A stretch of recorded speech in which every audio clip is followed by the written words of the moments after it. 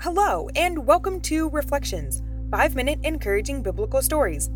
In our last episode, we got to finish walking through Psalm 42. Here, we saw the psalmist describe how it felt like the situation he found himself in was so overwhelming, it was like the ocean and waves were constantly washing against him. Have there ever been moments where you felt like this? But in the middle of this overwhelming feeling, the psalmist reflects that God will command his loving kindness in the daytime and will sing at night.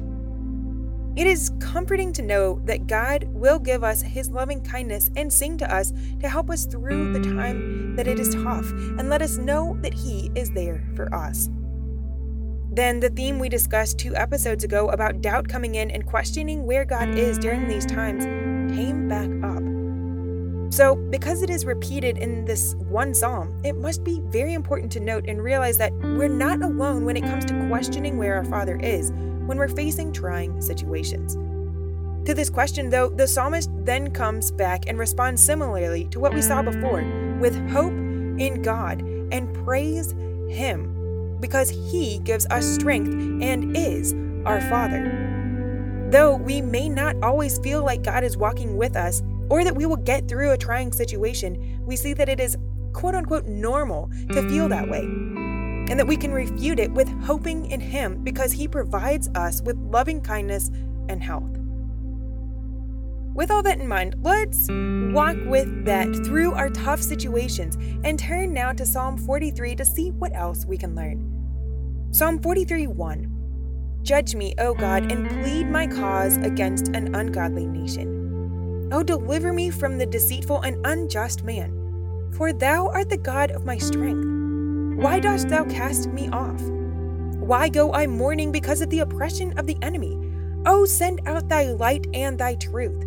Let them lead me. Let them bring me unto thy holy hill and to thy tabernacles. Then will I go to the altar of God, unto God my exceeding joy. Yea, upon the harp will I praise thee, O God my God.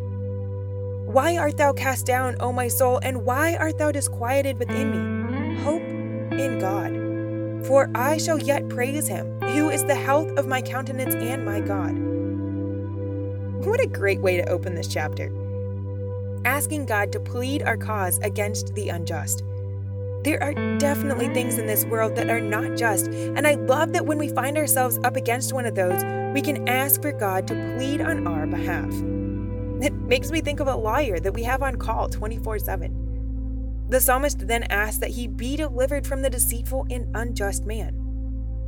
What a great prayer that we can also speak when we find ourselves caught in a situation where deceit is being used. I absolutely love this next verse where it says, "For thou art the God of my strength." What a great reminder that our strength isn't something that we just create or have. It doesn't come from working out or the things that we do. Instead, it comes from God. Yes, being healthy and strong are good ways to care for our body, but we shouldn't put our hope in our ability through muscular strength to be able to get through every problem. Instead, lean into our Father and his strength for you. Because it is multifaceted strength that supports you mentally, spiritually, and of course physically. The psalmist then questions why he is sad about the oppression of his enemy and letting it affect him, to which he then requests that God let light and truth guide him. It is curious to note that when we have the troubles of this world lead us, it feels like darkness and chaos surround us.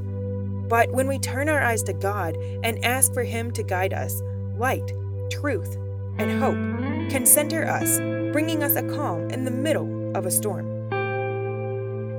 The next several verses mention how seeing truth and light allows us to take the path of our Father's house, bringing us great joy and a wanting to praise him for the wonders that he has done in our lives.